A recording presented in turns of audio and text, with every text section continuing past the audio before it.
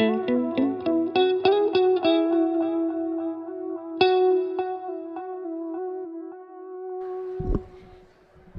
Monday to What you up? all this morning.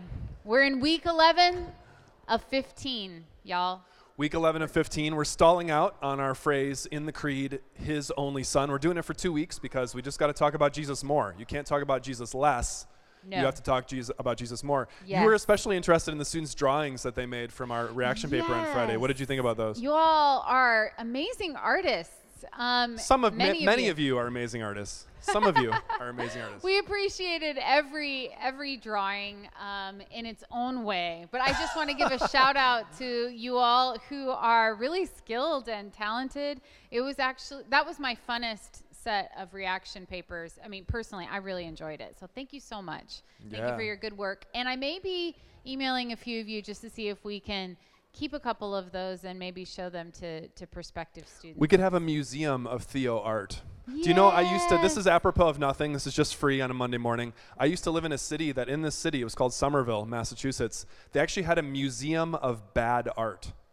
And it was like the worst, weirdest paintings that were ever submitted to them. And it's online, actually, and it's super hilarious. The Museum of Bad Art, if you Google it, after class, you can enjoy a place where I once was in person to see horrible artwork. My stuff could go there for sure. Speaking of our class, however, and turning the topic slightly, we're thinking about Jesus as being God's son again this week. And we thought it might be worthwhile just to say a few things about, like, what does it mean? Like, when you think of this phrase, Dr. Payne, God's son, like, is this God has a baby? God has a son? Like, how in the world can that possibly work? Well, I don't want to get too far ahead of ourselves because we're definitely going to be talking about the baby Jesus in the future in the semester. But I'd like to turn that question back to you first because you are a Hebrew Bible scholar of the Old Testament.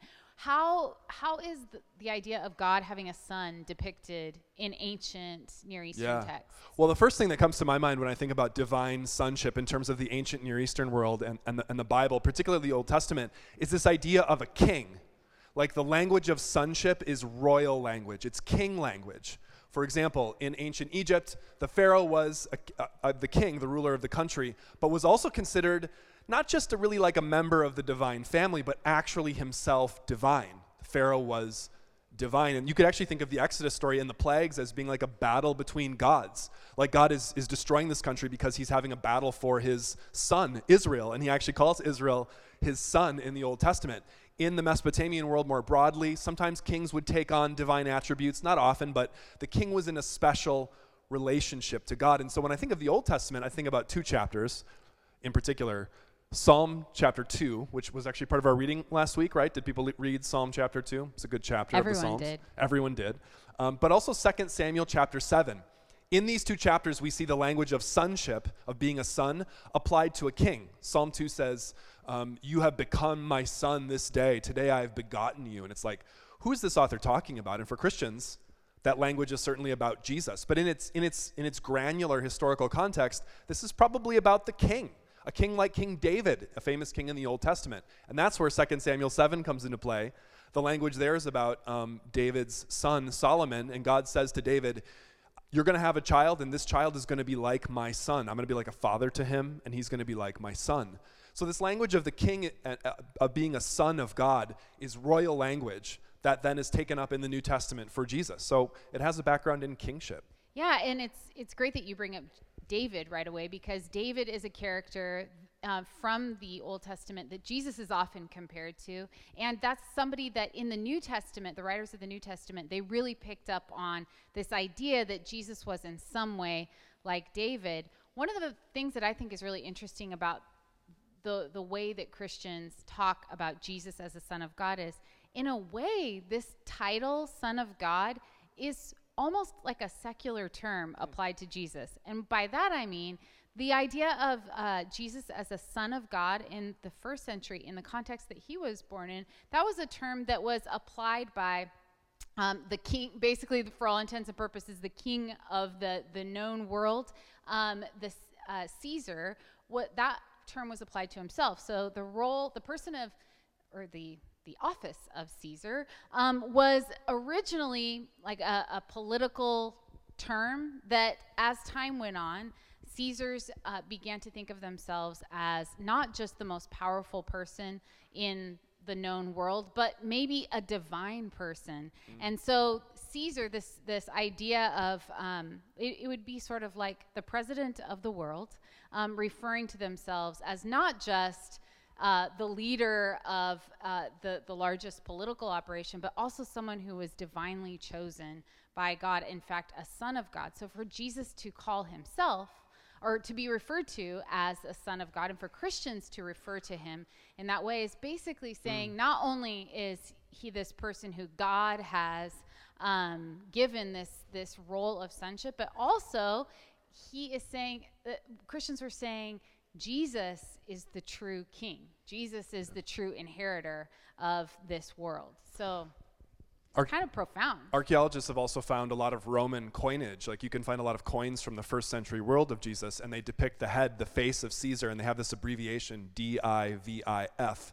Divif, it looks like, but it's for something like Divi Filius, son of God, divine son. I mean, imagine living in a world like that where the very money you handle has the face of a human ruler and says son of God on it. And imagine in that context proclaiming... You're saying no. You're saying no.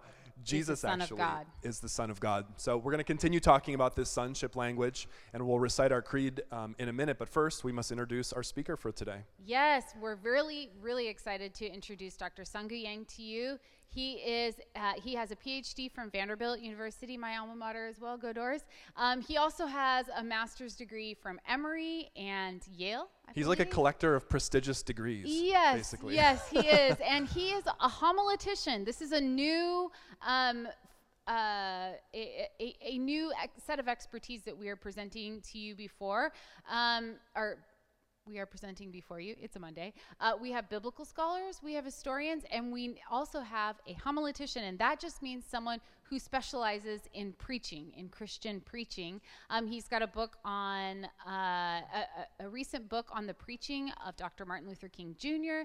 that just came out, many more books as well. He's a really outstanding scholar. He also really likes movies. Yeah. He said, we asked him what movies were his favorite movies beforehand. He said he was really into the Batman franchise. Christopher Nolan. The Christopher Nolan ones in particular. There's some Batman movies that maybe have to be excluded from that and category. Also The Godfather. He's really fun to talk with about that. That's one of his favorite movies. Before we bring him out here, would you recite the creed with us up through the phrase, his only son? That's right. I believe in God, the Father Almighty, creator of heaven and earth. I believe in Jesus Christ, his only son. Please welcome Dr. Sunggu Yang. Morning. What a great morning we are having together in this room every Monday this whole semester. And I believe this Theocles is one of the best courses which George Fox is offering this academic year. My huge bias. So it's my big blessing to be part of this class, and I hope you are really enjoying this class very much.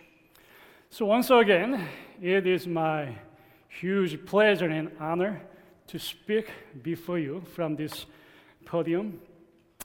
Over the past 3 months, I believe you have proven yourself that you are very smart, courageous, and hard-thinking freshmen, which all faculty members truly appreciate. And that makes me really happy and honored to speak before you this morning. And besides that, there's more. There's one more reason I'm so happy and honored to stand at this podium and to speak before you all. And the reason is this whole class, I mean each and all of you are so beautiful in the name of the Lord Jesus Christ. Don't get me wrong. I'm not standing here to make a mellow, cheesy statement for your sake. But still, when I say it, I truly mean it. I truly believe each and all of you are so beautiful, charming, and even splendid. Because, hear me out very carefully, very important. Because Jesus, the Son, has liberated you from all social and spiritual sins and bondages you may have in your life. Now let me repeat the last portion of what I just said. That's very important, and that's the main topic indeed I'll be talking about today. The last portion goes like this. I truly believe you are so beautiful, charming, and even splendid because I know Jesus the Son has liberated you from all social and spiritual bondages you may have in your life. And that's why I find you are so beautiful, charming, and even splendid. And with that said, let's do a quick community activity, which I really like. And I hope you will like this activity as well. So just in a second, you will find one neighbor, either on the right, or on the left, or to the back, to the front. You will find one neighbor, and you're going to say something with me. So please find one neighbor sitting right next to you. And say this with me, okay? Ready? Neighbor, oh my neighbor, you look so beautiful this morning because I know Jesus the Son has liberated you. Now turn to another neighbor and say this. Neighbor, oh my neighbor, I see something in you, but I don't know what it is. Of course, we all know what that is. That is what Jesus the Son has liberated you from all sins, social and spiritual. And that's why you are so beautiful, and all of you, each and all of you, have Imago Dei, the image of God, and Imitatio Christi, image of Christ, seriously engraved in your body and soul. Now, my friends, with all that said and practiced, I want to explain how Jesus the Son, the topic of today, Jesus being the Son, has truly liberated you from all spiritual and social bondages and sins. Pretty simply, how did he do it? How did he really liberate you? Of course, answering that question is indeed the main goal of my lecture today. And with that goal in my mind, let me narrow down the scope of my lecture a little bit, because speaking of all social and spiritual bondages in your life will take several hours, and my time is limited. So I'm going to somehow simplify my lecture topic today so that I can finish my lecture in time. So with that goal in my mind, here are 3 prime points I'd like to make today. And all these 3 separate points, I hope, will make one big idea at the end. So here are 3 points you may want to write down. Point 1, patriarchy. You know what that is, right? Patriarchy, the ancient and present days dehumanizing social ideology and bondage, must be destroyed for your spiritual and social liberation. That is the first point. Let me repeat that. That's very important for today. Patriarchy, the ancient and present days dehumanizing social ideology and bondage, must die for your spiritual and social liberation.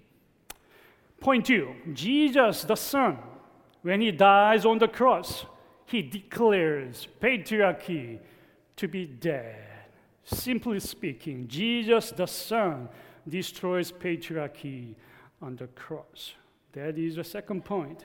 Third point, as a conclusion, very simply, Jesus the Son has freed you all, each and all of you, from any and all spiritual and social bondages of patriarchy and all other social sins like that. Jesus the Son has freed you. That's the third point, or the conclusion of the first 2 points. So, with that 3 points for my prior lecture, let me begin with the first point.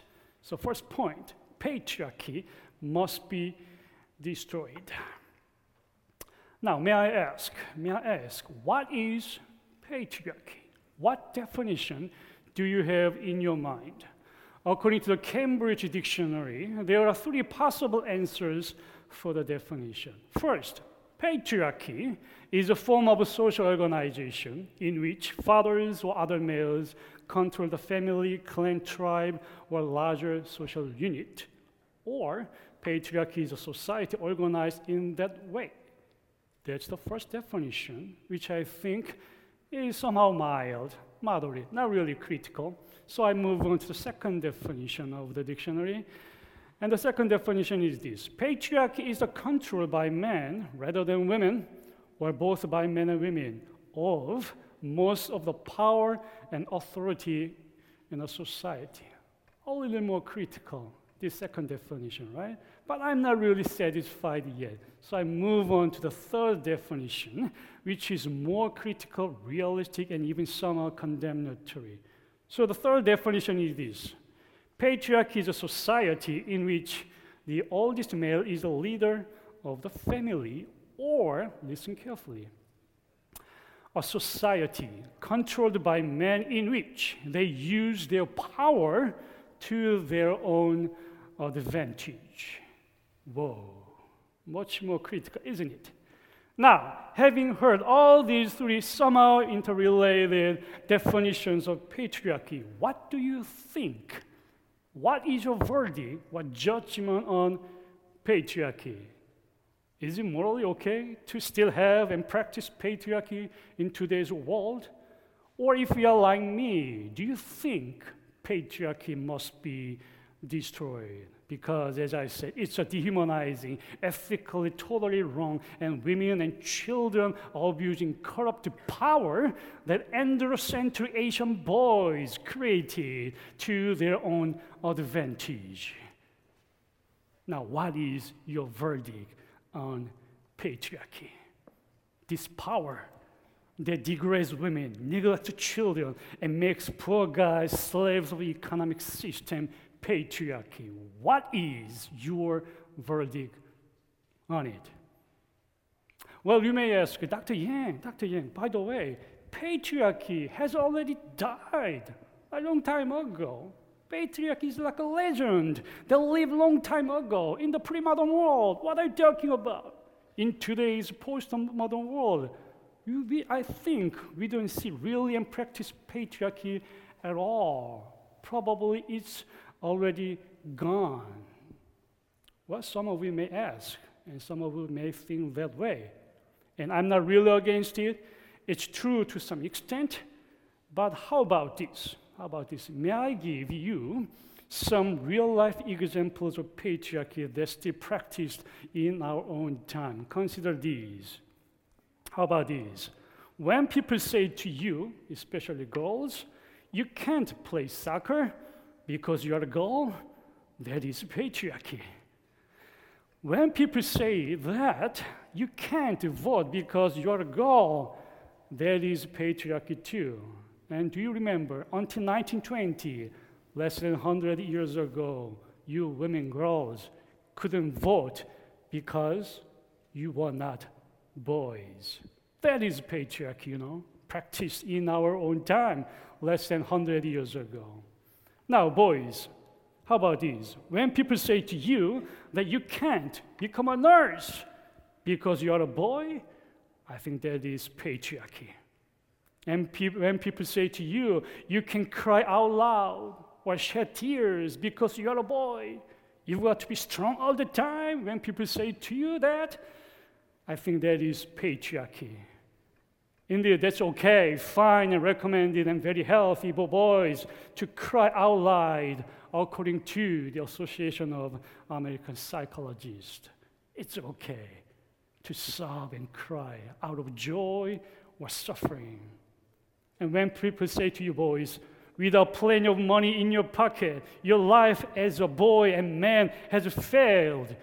You don't have any real life value. You are just nobody in this society. When people say that to you, I think that is patriarchy too.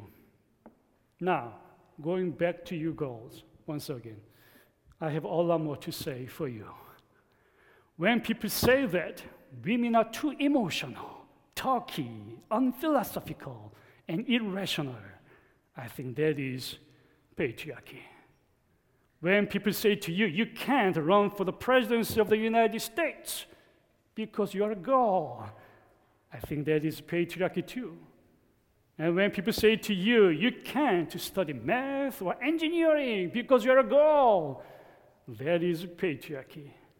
And when people say to you, you must look pretty, thin, and cute, and whatever that means, being cute, I think that is patriarchy too. And when people say to you, the child care is the work of women only, not of boys, that is patriarchy too. And when your salary is lower than boys, for the same work you do, same hours, I think that is patriarchy as well.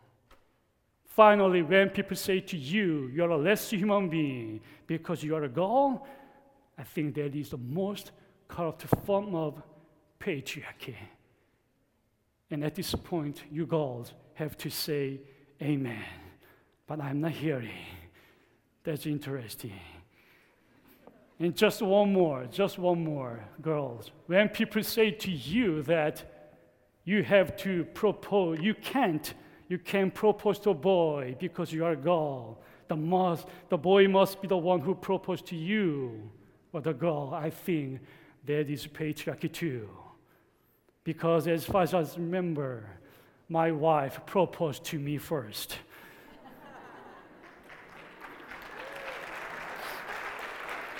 Yes. That's how I remember. But she always tells me, no, it was you who proposed to me. That's what boys do. Whenever she says it, I tell her that, sweetheart, darling, that is patriarchy. She has to know that.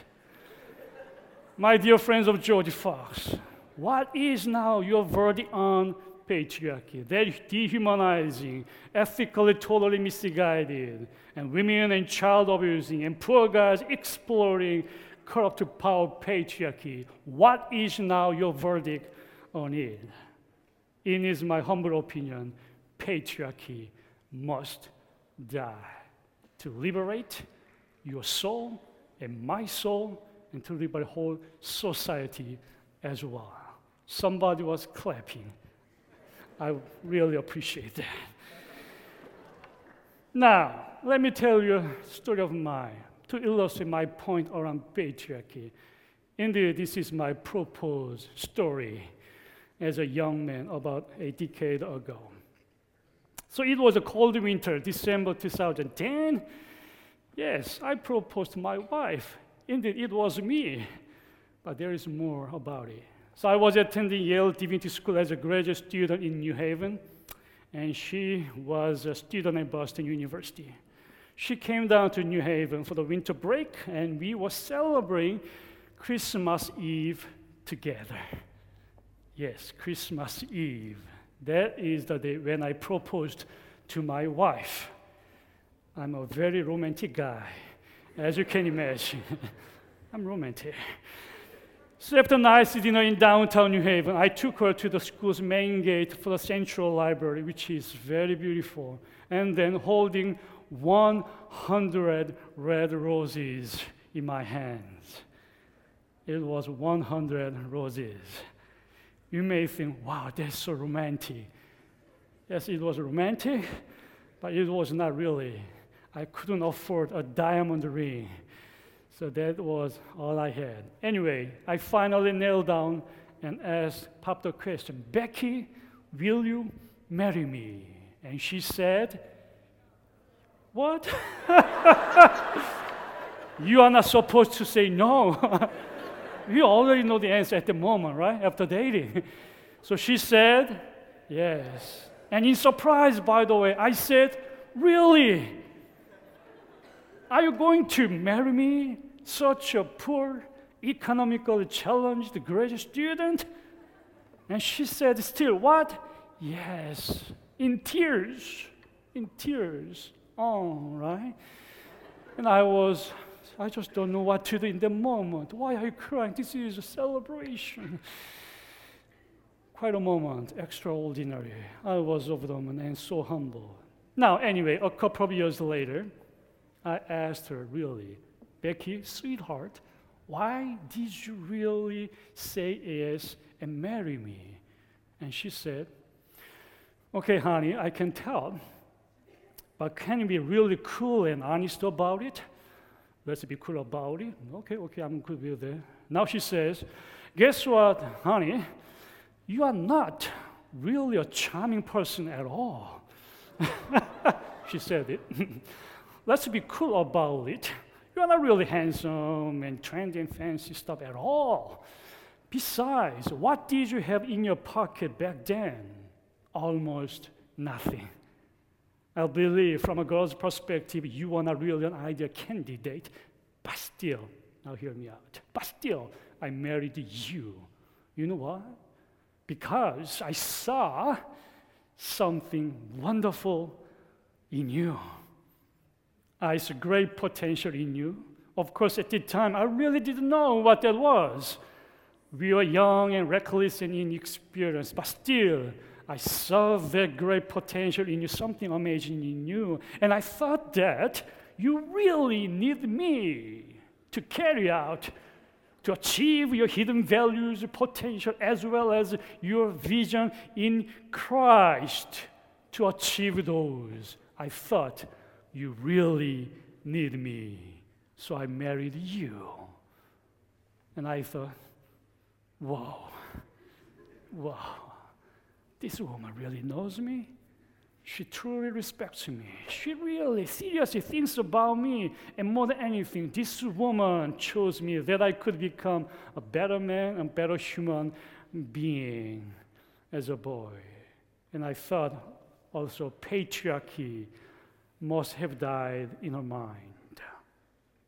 She chose me because she believed in me, a humble servant of Christ, which means she didn't choose me because of any patriarchal privileges and power I had. Indeed, I had nothing like them, absolute power, money, authority. I didn't have, but she chose me anyway. In other words, my friends, she took the initiative for genuine love, and she chose to change a man's heart and life for good. That's what I really mean when I say she proposed to me first.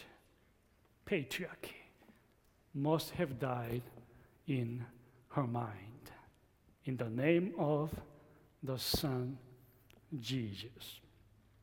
Now, with all that said, you may wonder in your mind, Dr. Yang, yes, now at this point, I can see that patriarchy must die right now. Immediately, I like the idea. But how on earth that idea, patriarchy must die, is really relevant to Jesus being the only Son of God? Good question, and that is the second topic I'm going to explore from this point on. Jesus, the Son, when he dies on the cross, he declares the ultimate death of all forms of patriarchy. Simply speaking, Jesus, the Son, I believe, destroys patriarchy on the cross. How do I know that? How do I rationalize this argument of mine? And here it is. According to the Bible, Jesus, the second person of God, is the only Son of God, right? God has, and who is sent to the earth to die on the cross as a ransom for human sins. And here my emphasis is on Jesus being the only Son of God. That's the main topic for us today, right? And also, right, Jesus is not only the only Son of God as a human person, right? Jesus, the Son, is the eldest son, the firstborn child of Mary and Joseph, living in their traditional ancient Near Eastern society under the Roman occupation. Now, if you're smart, and if you remember all the previous lectures, you may now know where I'm going. But don't worry if you've missed it. Let me explain. So as I said, Jesus is the only Son of God, as well as the firstborn child of Mary and Joseph in the Jewish society, entangled with the Greco-Roman legal system. Now, do you remember the highly elevated status of the firstborn son in the ancient Hebraic community? You may remember the story of Jacob and Esau. In the story, it is clear that the firstborn son is the best asset of the family. So he gets everything, even all of God's blessing. And when your father passes away, that is the rule, that you, as the firstborn son, gets everything. So that you could carry the family name and present the family in the community. The second-born son or any daughters in the family, you don't really count. The first-born son, he only counts in the family.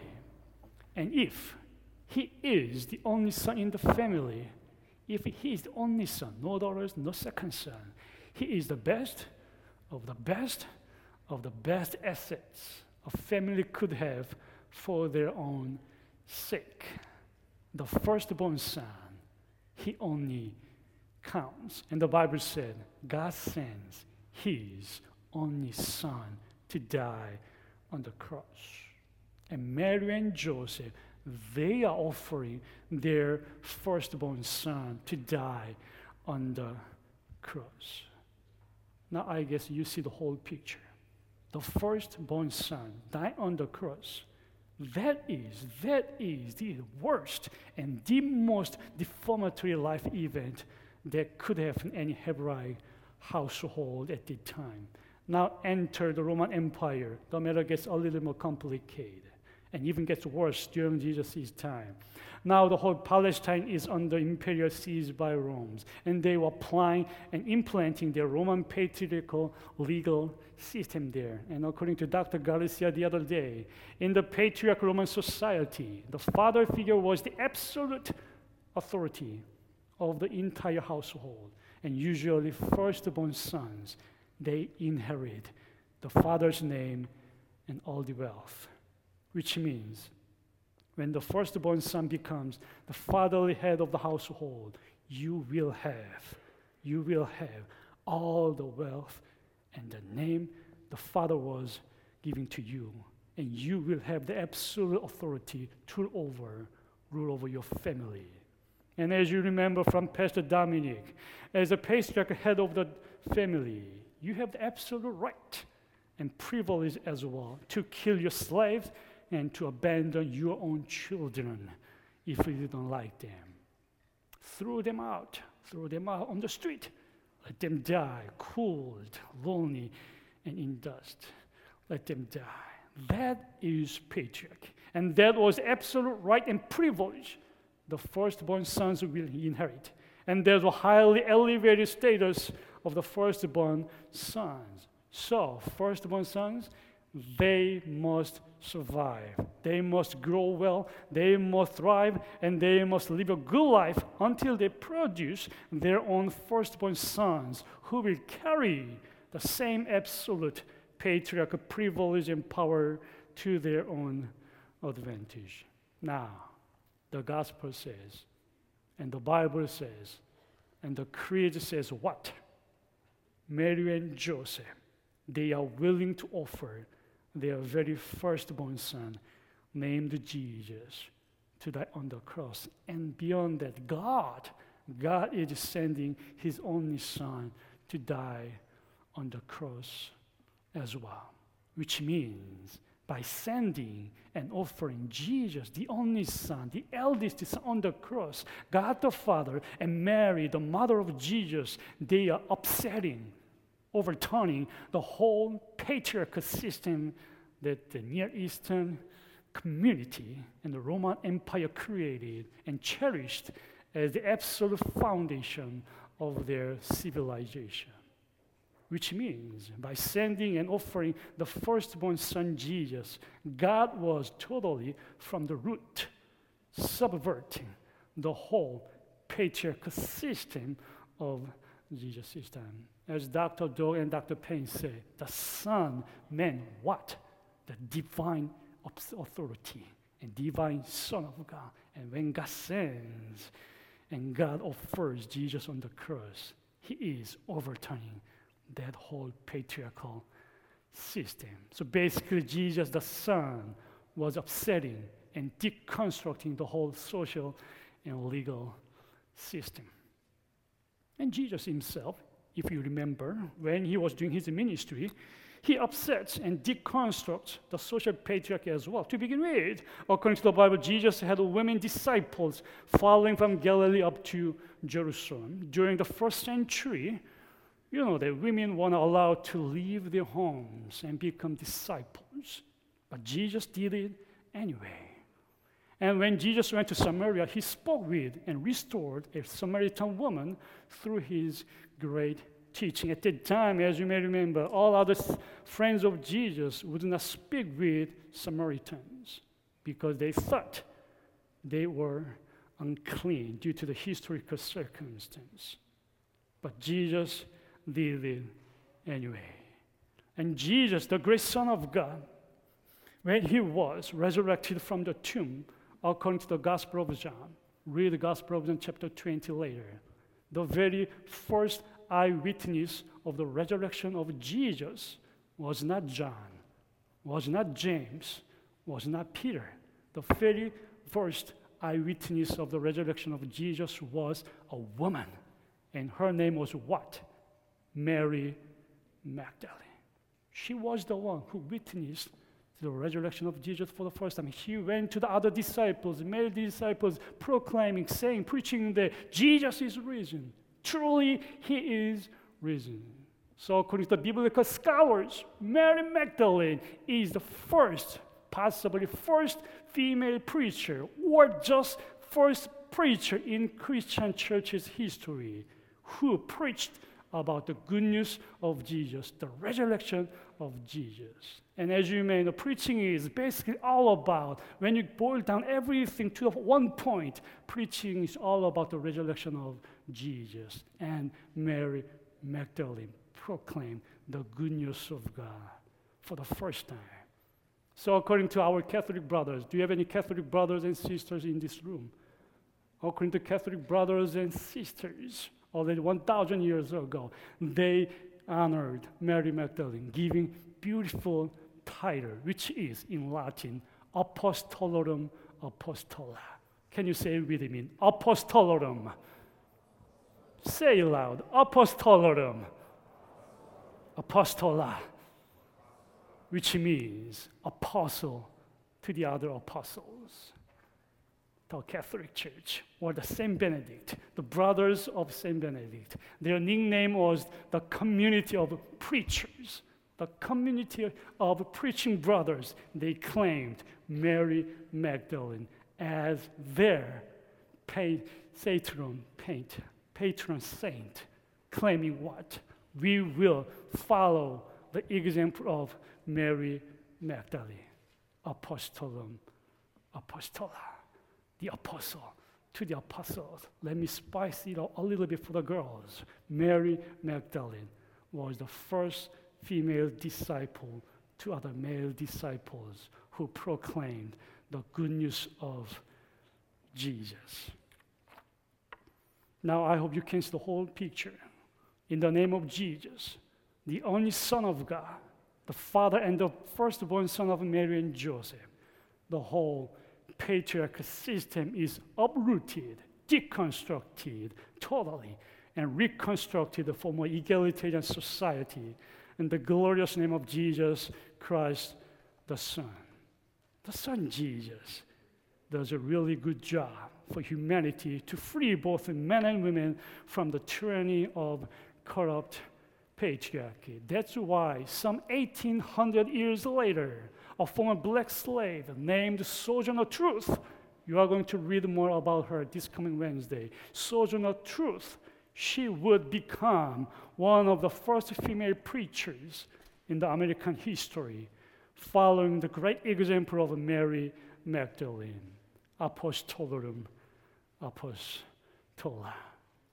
And probably that's why I believe the wife of George Fox, now you go to the University of George Fox, the wife of George Fox, 300 years ago, Margaret Fox, she was really happy to become the active preacher and pastor of the early Quaker church. As a founder of Religious Society of Friends, she was called the mother of Quakerism, and she was a fearless advocate of human rights. And what's really great about her, she became a preacher and social advocate when the whole English society told her what?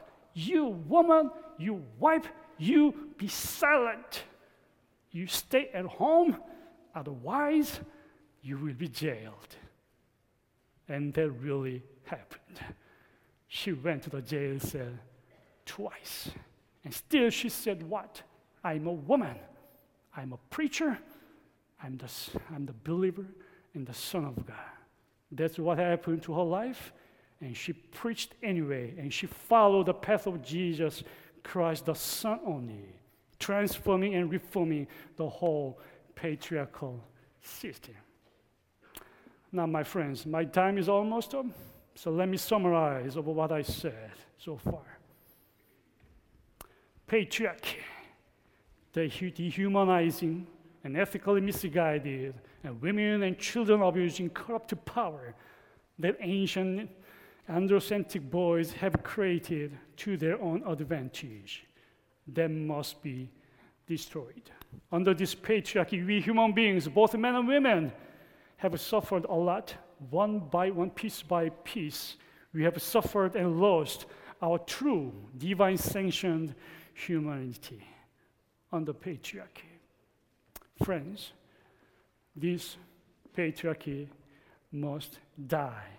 And when Jesus died on the cross, the only Son of God, the eldest son of Mary and Joseph, when he died on the cross and when he was brought back to life and proclaimed the new life, restoration, and transformation, both for men and women and all humanity, patriarchy has died. And we are the other people who's carrying the same torch so that we can make this world slightly better, so that the people living in this society enjoy the same good news, great life in Jesus Christ. I believe that is our vocation, that is our goal. Wherever you go, whatever you do in the future in your own vocation, you have the same Christ in you. That's why you are so beautiful. Amen. That's all I have for you. Thank you.